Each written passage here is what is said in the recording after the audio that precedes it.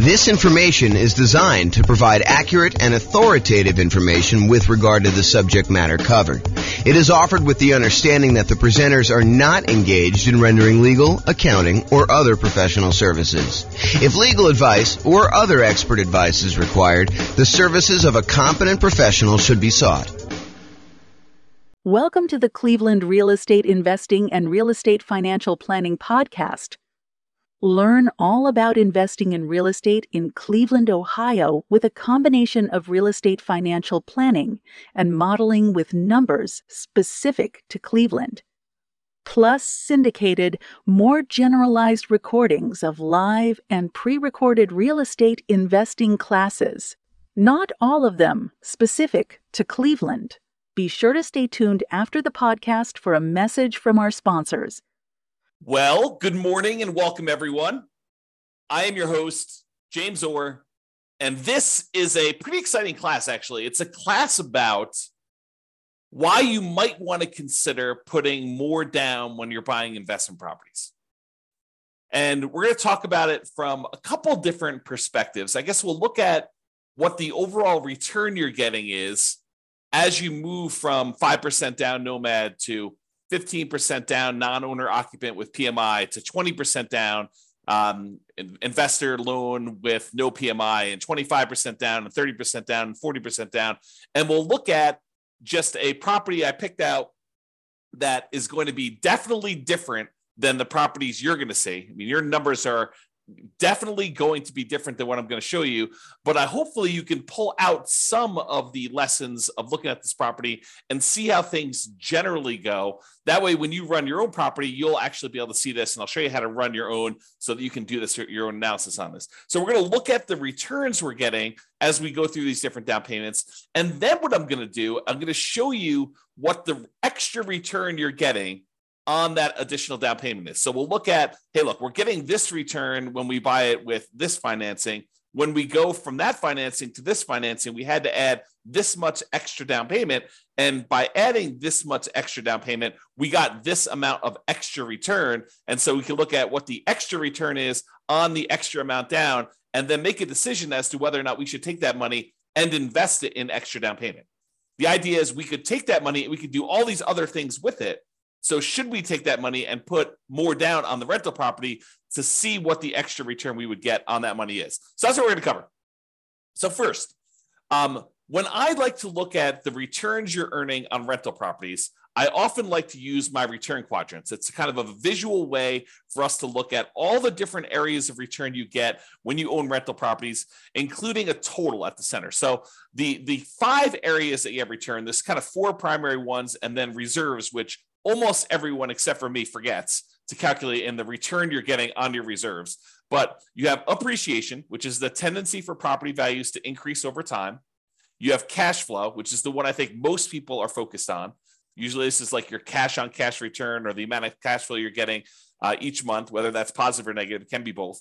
The next one is debt pay down, how much of the loan you're paying down each month. If you have a free and clear property, there's no debt pay down. But a lot of times when you have a mortgage on a property, you're paying down a certain portion of that loan unless you got an interest-only loan. And so you're making a little bit of a return by paying down a loan each month. And then the last one is the tax benefits you get by owning the rental property. So those are the 4 primary: appreciation, cash flow, debt pay down, and the tax benefits of depreciation, which we often call cash flow from depreciation because it shows up like cash flow by you not having to pay taxes. And then the 5th one is obviously the return you get by having reserves set aside to buy this property. If we're going to use the reserves as part of the denominator, as part of the how much you need to have put down and have in order to invest in the property, then we also need to honor that you probably are getting some type of reserve return on your reserves as well. And that may be, putting it in a savings account, or maybe if you have enough, putting it in the stock market and getting a higher return, which we're not going to talk about in this class because I don't want to get too far off topic, but that's the idea. So when I talk about these kind of returns and the returns you get, I usually talk about it in 3 different sort of like flavors. Number 1 flavor is the return you're getting in dollars. How many dollars did your property go up in value in the year? How many dollars of cash flow did you have that year? how many dollars did you pay down on the loan that year, and how many dollars in cash flow from depreciation, your net benefit after you take into account the taxes you don't have to pay on that rental property by having that rental property. So like you add up all those and the amount of dollars you get from reserves. So the return in dollars looks at the number of dollars you're getting. But a lot of times we want to look at how much money you're getting divided by how much you had to invest in order to make that deal happen. So that would be what we call return on investment. So the dollars amount in appreciation you got divided by your total cost to close plus reserve. So the amount of money you had to use for down payment, the amount of money you had to use for your closing costs, any buy downs, anything like that you had on the property, plus any money you have in reserves, that gives us the return we're getting from appreciation. So the dollar amount in appreciation divided by the total amount to close plus your reserves on the bottom, that gives you a kind of like return on investment from appreciation. Do the same thing with cash flow, do the same thing with debt pay down, do the same thing with the tax benefits like cash flow from depreciation, and the same thing for reserves. You get an idea of what the returns are. We can add all those up and you find out what the overall total return was on the initial investment. Now, the return you're getting in year one on how much you put into the deal in order to acquire the deal makes a lot of sense. But if you think about what the return you're getting on a property you've owned for 10 years, does it really matter what you put into the deal in the beginning at that point? If you're getting, $40,000 in appreciation because the property has gone up a lot in value, does it matter that you only invested, $500 in order to acquire that deal 25 years ago? Not really. And so return on investment, the importance of that metric goes away after year one. We no longer think to ourselves, what's the return we're getting on the amount that we invested anymore? Really what we'd like to think about then is the returns we're getting on how much equity we have in the property. So if you say to yourself, okay, now I've got, the property value has gone up, I paid down the loan, now I've got $100,000 in equity. Now we're more concerned about what the return we're earning from appreciation and cash flow and debt pay down and tax benefits and reserves, what the return we're getting on the equity we have tied up in that property. Because we could go and sell that property, release the equity, take that equity and go invest in something else. And so really what we want to think about now is what the return we're getting is if we decided to take that money and invest it somewhere else so that we can compare the return we're getting on the rental property to other options that we have in the world. Other things we could go buy. We can go buy another rental property. We can go buy stocks. We can go buy bonds. We can go buy any exotic investments you want to get. Okay. And so after year one, I tend to like to switch over and start thinking of, okay, now what's my return that I'm getting on the equity I have tied up in my property? And not to get too off the rails, but technically it's not even return on equity. Technically it's return on what I call true net equity after all of your expenses of getting out of the property. Because it's really not the return you're getting on the amount of equity you have in the property. It's really the return you're getting if you were to take that money out of that investment and you were going to go invest in something else. So we really need to know how much you'd walk away with in equity from that property. Your equity after you pay all your expenses, like your closing costs, your real estate commissions, the capital gains taxes you got due, and any depreciation recapture on any depreciation you took. So we want to look at equity after all those expenses. So we're not going to get into that today. We'll do entire classes on that concept, but I just wanted to introduce it to you. So now that I covered this, it's really like three flavors of the returns: return in dollars, which we'll talk about today, and return on investment, which we'll talk about today. We're not going to go into the return on equity stuff today because we're really just primarily focusing on when you acquire a property. So previously in classes, I think it was must have been late last week, we went over the loan comparison spreadsheet as shown on the screen here. And this is just an organized way for you to call up a lender and ask them about the different loans you're considering getting. And then you could fill in a spot on the spreadsheet for what the interest rate is for them, what the monthly PMI rate is, kind of make any notes about any points or anything like that you'd have to pay in order to get that. You put in your property value, and it does a whole bunch of calculations for you to show you what your monthly payment would be so that you can easily compare all the owner-occupant loans or all of the investor loans or all of the loans if you're considering any option that would work for you. So this is just to show you like this kind of summary spreadsheet. I am going to use the numbers from this spreadsheet as just like the example from today. Now, it is impossible for me to go ahead and pick an interest rate or set of interest rates because they vary depending on the loan. It's impossible for me to pick a set of interest rates for you where when you finally listen to this recording, that those interest rates are going to be valid for you. First of all, you probably don't have the same credit score exactly that the person that we modeled this kind of spreadsheet from. And interest rates change every day, sometimes throughout the day, depending on the lender you're using. And so it's not possible for us to do this. And I will also tell you the differences between certain loans does vary a little bit day to day as well. The cost to get those loans. So realize you can't use the numbers I'm giving you. You can't just automatically assume that the returns I'm going to tell you for adding an extra 5% down or going from 5% to 15% down or 15% to 25% down. You can't just assume that the returns I'm giving you are going to be valid for you. You have to do this math yourself. And in some cases, your lender or your real estate agent can help you. If they're unwilling or unable to help you, you can reach out to us and we'll do a consultation with you and help walk you through the math on how to do this for your own situation. But in a lot of cases, your real estate agent or your lender will be able to assist you in doing this math if you want to. Okay, so we've got all the loan information on here. Let's walk through. These are the different interest rates. I just entered a lot of these numbers in the Real Estate Financial Planner calculator so that we can actually do the math on all this stuff easily. So it just shows you a summary, though, of what the interest rates were for 5% down Nomad, 15% non-owner occupant, 20% down non-owner occupant investor, 25% down non-owner occupant, 30% down, and 40%. And so you can see that the interest rate is lowest for that owner occupant 5% down Nomad property. It is highest for that 15% down, and then it kind of goes down gradually as you put more down. So not only is the interest rate improving, but also you only have private mortgage insurance anytime you put less than 20% down. So in this case, it is going to be the 5% down loan and the 15% down loan are the ones that are going to have private mortgage insurance. And this is the private mortgage insurance rate shown here. So it is 0.4% for the 5% down loan as of the time of this recording and 0.47% for the 15% down. So the private mortgage insurance for you putting 5% down as an owner occupant is less than the private mortgage insurance you'd pay if you put 15% down as an investment property. So you think to yourself, look, James, I thought you told me that the private mortgage insurance was the insurance that I pay as the borrower to protect the lender in case I default.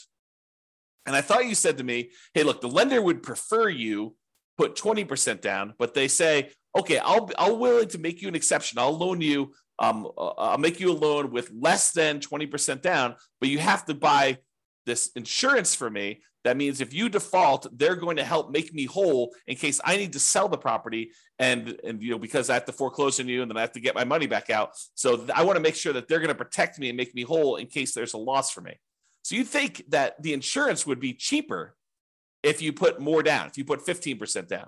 But there's a difference. Private mortgage insurance is not just the difference in how much you put down. It's also whether you're an owner-occupant or an investor. It's also your credit score. So there's a lot of things that go into its number of people on the loan. So there's a lot of factors that go into the private mortgage insurance rate. And what I wanted to point out to you is this is counterintuitive, I think, to a lot of folks in that the private mortgage insurance for someone putting 5% down is lower than someone putting 15% down because we went from an owner occupant with the 5% down to a non-owner occupant investor with the 15% down. Okay, so in dollars, though, it's about $148 a month versus $155 a month and some change. So dollars, we're talking about, I don't know whatever that is here, $7 more per month. Not a huge difference in this particular case. Again, this can vary. So when you call up your lender, your numbers may be very different than what I'm showing you here. Okay? All right. An important notice. In the Real Estate Financial Planner software, I modeled this out and I'm showing you the return you're getting over the first year. However, I started in month 2. Why did I start in month 2 and not month 1? The reason why is in the Real Estate Financial Planner software, we do our modeling like the real world. In the real world, the first month you have a mortgage on a property, you buy a property on the first of the month, that first month you do not have a mortgage payment due. Why? Because the payment is due after interest has accrued for a month. You're not paying interest up front, you're paying interest in arrears. So the first month that you own a property, there's no interest due. The first month is when the interest accrues, and at the end of the first month, basically the first of the second month, the first day of the second month, is when you make a payment that includes the interest for the prior month and the small amount of principal that you're paying down on the loan in most cases. Okay. So the reason we're starting in month 2 is cash flow in month 1 looks exceptionally good. And I did not want to bias our numbers by using the return you're getting for the first month that you owned a property and have it skew that it looks like you got a lot more cash flow on a property, because you didn't. Okay. Even though in reality, when you buy a property, your cash flow, if you buy a property on the first of the month and you rent that thing out right away, then the return you get for that first month is amazing, because it's almost as if you don't have a mortgage that first month. You do, but interest is accruing and you haven't had to make a payment yet. All right. And then after you've owned the property for a month, then you make the payment. Okay. And we'll cover this in future classes because there's some subtlety to this. If you get the loan mid-month and they usually have you prepay interest for a certain amount of time, and then you don't really make a payment until usually more than 30 days later on the first of whatever that next month is, there's some subtlety there, but I'm not going to get into that for today. Okay. So point out, we're not starting in month 1, we're starting in month 2, and we're counting 12 months from month 2. Also, we've assumed that you can rent the property that you did as a nomad in the first month, which is not true, right? Usually nomad, you're buying a property as an owner occupant, you're moving into the property, you're living there for at least a year. It's a requirement of the lender when you get the loan that you're agreeing to do an owner occupant loan. You're signing a piece of paper at closing. If you don't abide by that loan thing, you're committing loan fraud, which is punishable by prison. So you do not want to do that. So you're agreeing to stay in the property and live there for a year, which means you're probably not getting rent unless you're getting roommates for that first year. However, for the sake of this analysis, I assume that you could rent the property in year 1. Not true, but for the sake of just doing the analysis and doing the math, we've assumed that you're renting the property from as soon as you buy it. Okay, with that being said, let's take a look at the returns we earned on doing a nomad 5% down return in dollars quadrant. Remember that kind of like the number of dollars that we did? So here are the different returns we earned by buying that property, starting in month 2, going through month 13. And it shows you that the property appreciated about $14,000. We assumed, I think I did the median priced home in the US. And so we assumed a 3% appreciation, which I think is pretty reasonable over a long period of time. It's possible property values can go up more than that. It's possible that property values can actually go down in value. But I've assumed that for this case, we're trying to do in a pro forma looking forward. I said, look, what do we think the property might appreciate? I said, let's use 3%. That's a very defensible, conservative position. So let's use that. So $14,100 is how much the property appreciated in the first year. Cash flow wise, this property, because you only put 5% down and it's not an amazing cash flow property to begin with. We didn't do all of our 88 strategies to maximize cash flow. This one has negative $6,791 in cash flow. Remember, we only put 5% down on this property.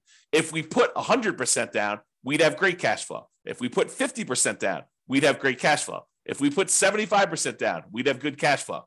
But because we put so little down, we basically have what I like to refer to as deferred down payments, because you chose to put less down and to receive less cash flow. In this case, it's negative. If you put more down, you get more cash flow. So instead of putting more down, you chose to get negative cash flow in this. So appreciation was $14,100. Cash flow was negative $6,791. The amount you paid down in the loan in that first 12-month period, technically 1 month later, as I talked about already, is $5,985. So you paid down almost $6,000 on the loan, and the tax benefits you got by owning this property after your taxes, basically this is your net after your tax rate, is $2,168. And we said that you put 6 months of reserves away, and we had that in a savings account earning 1%. So you got $223 in reserves, the return you earned on the reserves you set aside for owning that rental property. So the total amount you earned by doing this property is $15,686 in the first year. That is the return in dollars by owning this particular property. Now, what if we took those dollar amounts and we divided through by the total amount you had to close plus basically any reserves you have there? So we're looking at the total return you've earned in dollars divided by the total amount you had to close plus any reserves. And so for appreciation, we earned 28.01% return on our money in that first year. I'll repeat that. 28% return on our money in the first year. That's because we only put 5% down and the property went up 3% in value. So we put so little down, but the property still went up $14,000 and change. So 28% return from appreciation. Now, negative cash flow. So cash flow is ugly. It's negative 13.49% in cash flow. Because the cash flow is negative, we have a negative return there. Then we have debt pay down. You earned 11.89% on the amount of money that you paid down on the loan in the first year on the amount that you had to invest. And then the tax benefits. So you got 4.31% return from that cash flow from depreciation on the total amount you invested in order to get the deal plus your reserves. And then your return on the reserves itself was 0.44%. Okay. The overall total return from appreciation, cash flow, debt pay down, tax benefits, and those 6 months of reserves is 31.16%. So even though you had really ugly negative cash flow in this property, you're earning 31% return on your money in that first year. Okay, not bad. Now, let's look at the difference in returns you earn going from this 5% down nomad to now I'm saying let's do 15% down and buy a rental property and not move in. We're kind of comparing what the return difference is going to be doing one loan program versus another. And so appreciation is the same. It doesn't matter if you put 5% down, if you put nothing down, if you put 20% down, if you put 50% down, if you put 100% down, it doesn't matter how much you put down. The property still goes up in value or goes down in value from appreciation the same amount. It doesn't matter how much you put down on a deal. Appreciation is going to be the same for both those. So appreciation is still $14,100 regardless of what loan program you did. However, you put more down and the interest rate changed when you went from 5% down to 15% down. So your cash flow went from negative $6,791 per year to negative $3,377 per year. So your cash flow improved by whatever that is, $3,300 or so per year. Okay. Now, next one is debt pay down. You were paying down almost $6,000 on your loan in the first year doing that nomad strategy. Now, because you put 15% down and because the interest rate changed, you're only paying down $4,339, which is a difference of, $1,600 or so in change. So you pay down $1,600 less in that first year because you changed loans from 5% to 15%. So it's a difference in your return because these things change as you change your down payment amount. And then your tax benefits, they don't change regardless of how much money you put down. You still get the same tax benefits by owning an investment property that you do whether you put 0 down, 5% down, 15% down, 25% down, 50% down, or 100% down. Still $2,168 on this property. However, the amount you have to set aside for reserves does change because we're saying reserves are 6 months of your total cost to run a property. And if your payment changes, it means you have to set aside less if your payment goes down. So you end up earning a little bit less on reserves. You earned $223 for the year as a return on your reserves when you put 5% down versus $206 in reserves from your reserves when you put 15% down. So the overall difference, you went from earning $15,686 by owning the property with 5% down to now you got $17,436. Squint really hard, about $2,000 more by putting an extra 10% down on the property. You went from 5% to 15% down. So basically, you made $1,750 more, but you had to put up $45,063 more in order to get that extra $1,750. So when you think about that, you're like, okay, is it worth for me to earn $1,750 more in the first year on this particular property by putting up $45,000? Well, that's a return of 3.88% on the extra down payment. On that extra $45,000 that you had to put down, you're getting a 3.88% return on doing that. In my opinion, that's probably not worthwhile, right?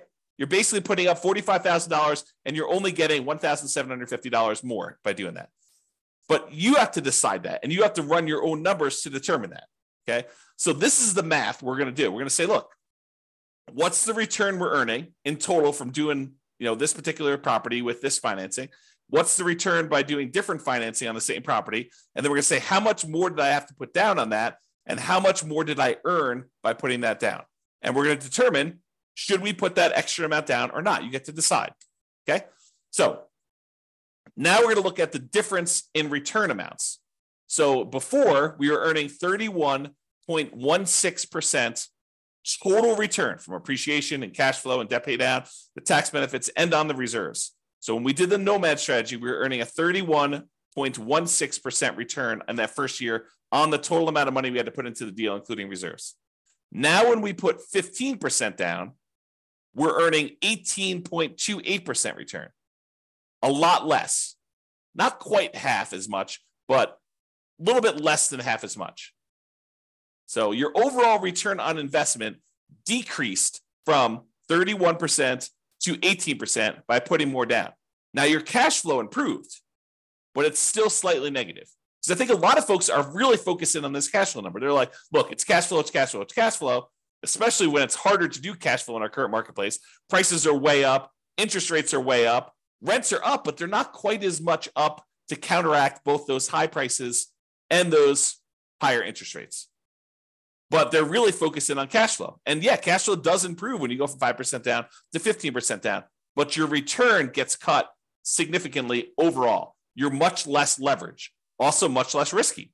If you measure risk as, different things like your resiliency to changes in rent, or your resiliency to changes in prices, or the amount of reserves you have set aside, or your debt load to your net worth, or your debt load to your liquidity, like all of those different measures of risk, when you put less down, those tend to get better. So less risky. All right. So I've gone through the first one a little slower. Now let's just summarize what's happening on all of these. So if you look at the other one, we were doing $15,686 was the return. We earned on Nomad $17,436 on the 15% down. You'll see that's these numbers here. So when we do the Nomad strategy, that's this one. That's $15,686 total. The one where we put 15% down is $17,436. Then this is the one for 20%, 25%, 30%, and 40%. And all of these bars show you the breakdown. So it's $14,100 for appreciation for each of the individual properties. It just summarizes all of them for you. And then this is, the red one is the debt pay down. So almost $6,000 in debt pay down on that Nomad one, $4,300 on the 15% down, about $4,000 on the 20%, a little less than $4,000 on the 25%, about $3,700 and change on the 30% down, and about $3,300 and change on the 40% down. So you can see the amount of debt pay down is decreasing over time. The cash flow number was really negative when we did Nomad, not less negative, but still significantly negative when we did the 15% down. It's slightly positive, $288 for the year, about, I don't know, whatever that is, $24 or so per month for the year when you put 20% down. So basically it's almost break even if you look at it this way when you do the 20% down. Then you get some positive cash flow when you go to 25% down. That's probably $200 a month. Then it increases a lot more for 30% down and a lot more for 40% down. So you can see the cash flow changes. And then the amount you get in cash flow from depreciation, the tax benefits, is the same. Okay. So you can see how these returns vary. Now what we're going to do is we're going to look at the returns we're earning, the dollar amounts, on how much we had to put into the deal in order to buy it, including total cost to close and the reserves. That's what we're going to do next. Same chart, but the numbers are going to now change from the dollar amount of returns, return in dollars quadrant, to now the return on investment quadrant. Okay, that's this. So when we did the Nomad, we were getting a 31.16% return on the amount of money we had to invest in the deal, including reserves. Oh, I should point out that this little gray line here is the return we're earning on reserves. It's just so small compared to everything else that it doesn't even show up on the chart. Okay, but you can sort of see it here. It shows up a little bit on this one, but overall, it's a really small change in your return, but it does impact your other returns, right? Because the amount of money we're earning, we now need to divide by not only the total cost to close, But in addition to that, those 6 months of reserves. So if you're used to seeing significantly higher numbers for your returns, you may be saying, James, these returns are like horrible. Well, part of the reason they're horrible is because in order for you to prudently invest in real estate, you should have reserves for your rental properties. And if you don't, you're doing it wrong. And if you don't include that in your calculation, you're also doing your calculations wrong.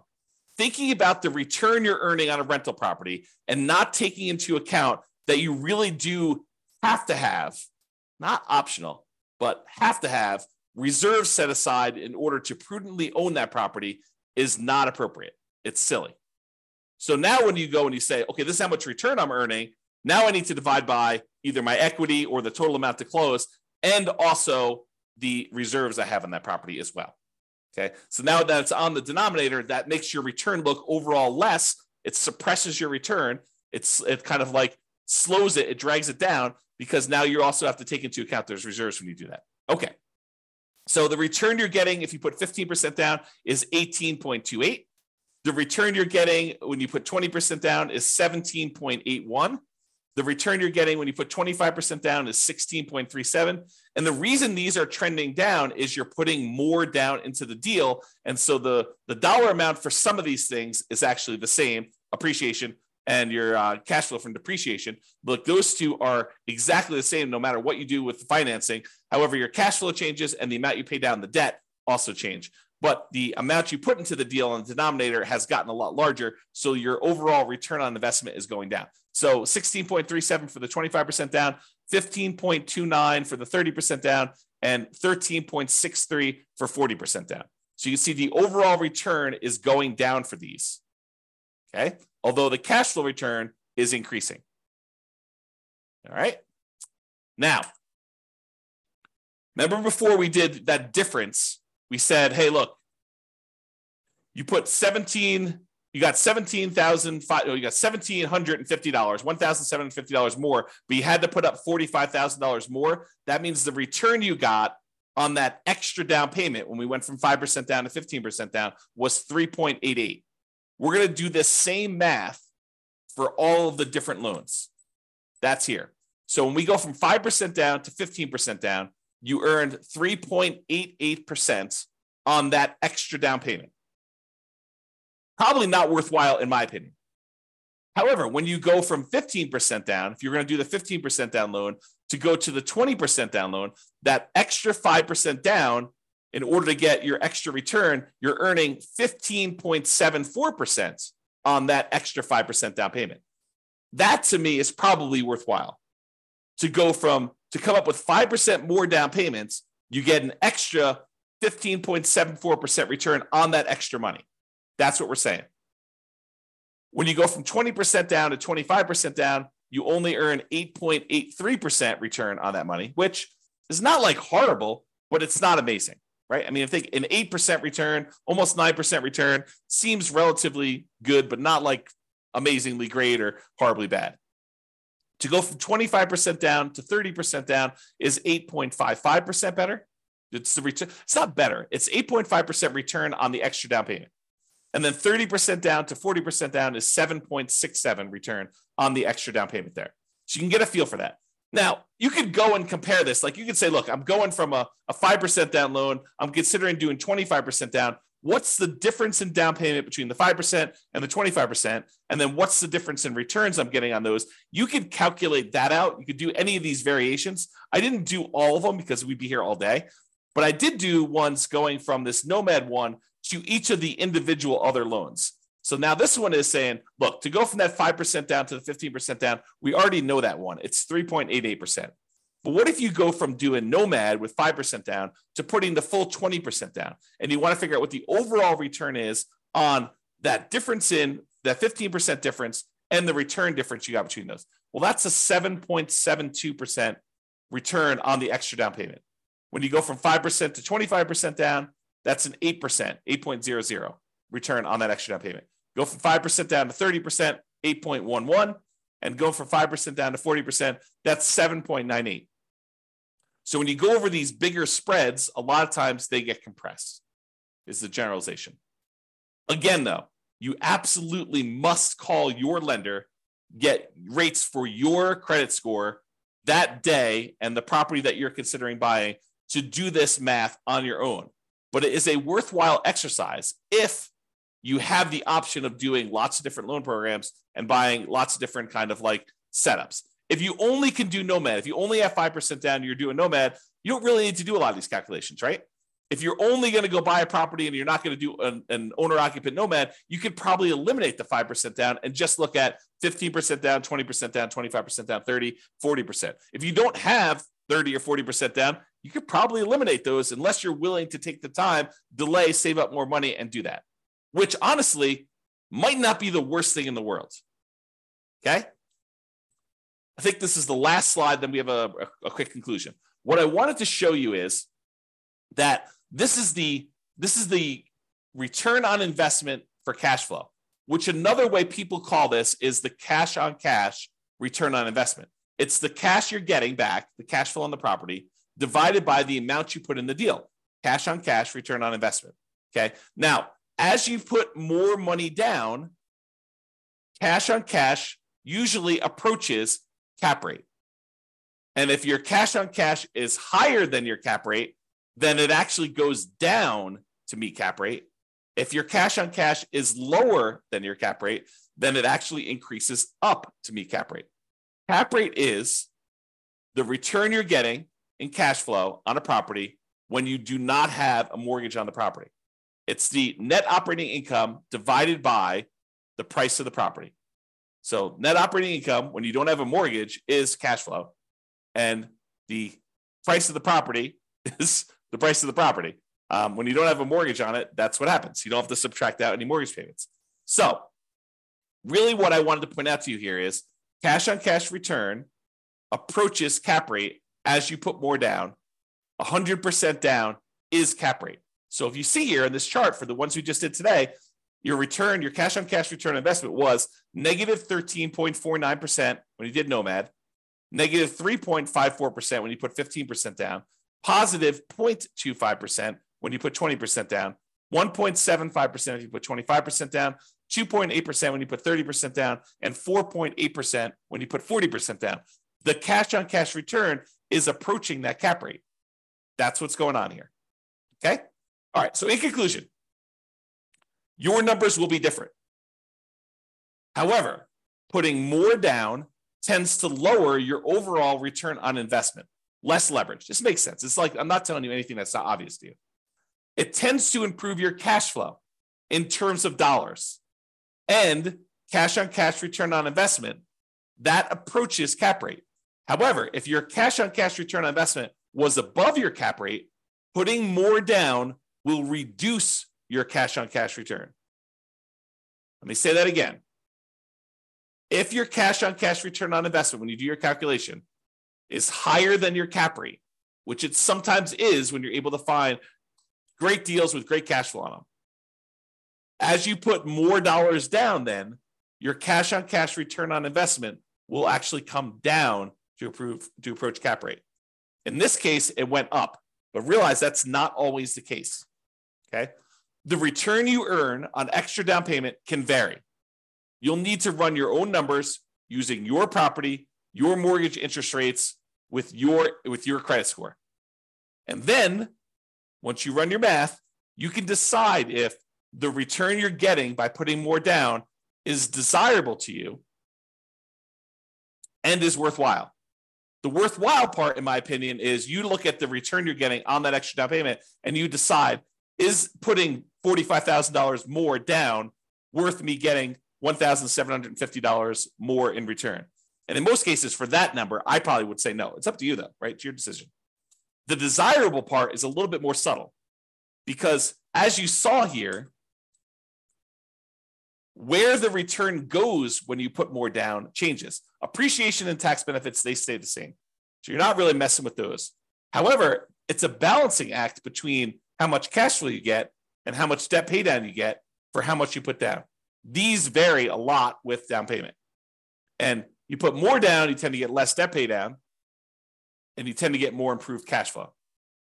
And so you got to figure, a lot of people are focusing on this cash flow number. and they decide, hey, look, I'm going to go put more down because I want to get improved cash flow, or pick another property that has better economics, right? I think that's another solution for a lot of folks. Plus all the 88 strategies that we're not going to cover today. Okay. All right. So that's all I got for you. Thank you all for coming. I do appreciate it. I assume there's no questions. No one's been asking any questions. No one's been interacting. So thank you all for coming. This has been James Orr. Have a great day, everybody. Bye-bye for now. With home prices up, mortgage interest rates up, and rents up, but not quite enough to counteract the higher prices and interest rates, cash flow on rental properties in Cleveland is harder than ever. Book a call with the Real Estate Financial Planner to apply our proprietary 88 strategies to improve cash flow on your rentals. See the show notes for a link to schedule your call and improve your cash flow today. If you're a real estate agent, lender, or professional in Cleveland that wants to help our real estate investor listeners, consider reaching out to learn about collaboration opportunities with this podcast. We'd love to add more value to our listeners by having you assist our investors buy, sell, and finance their real estate investments. See the show notes to schedule a call to discuss collaboration opportunities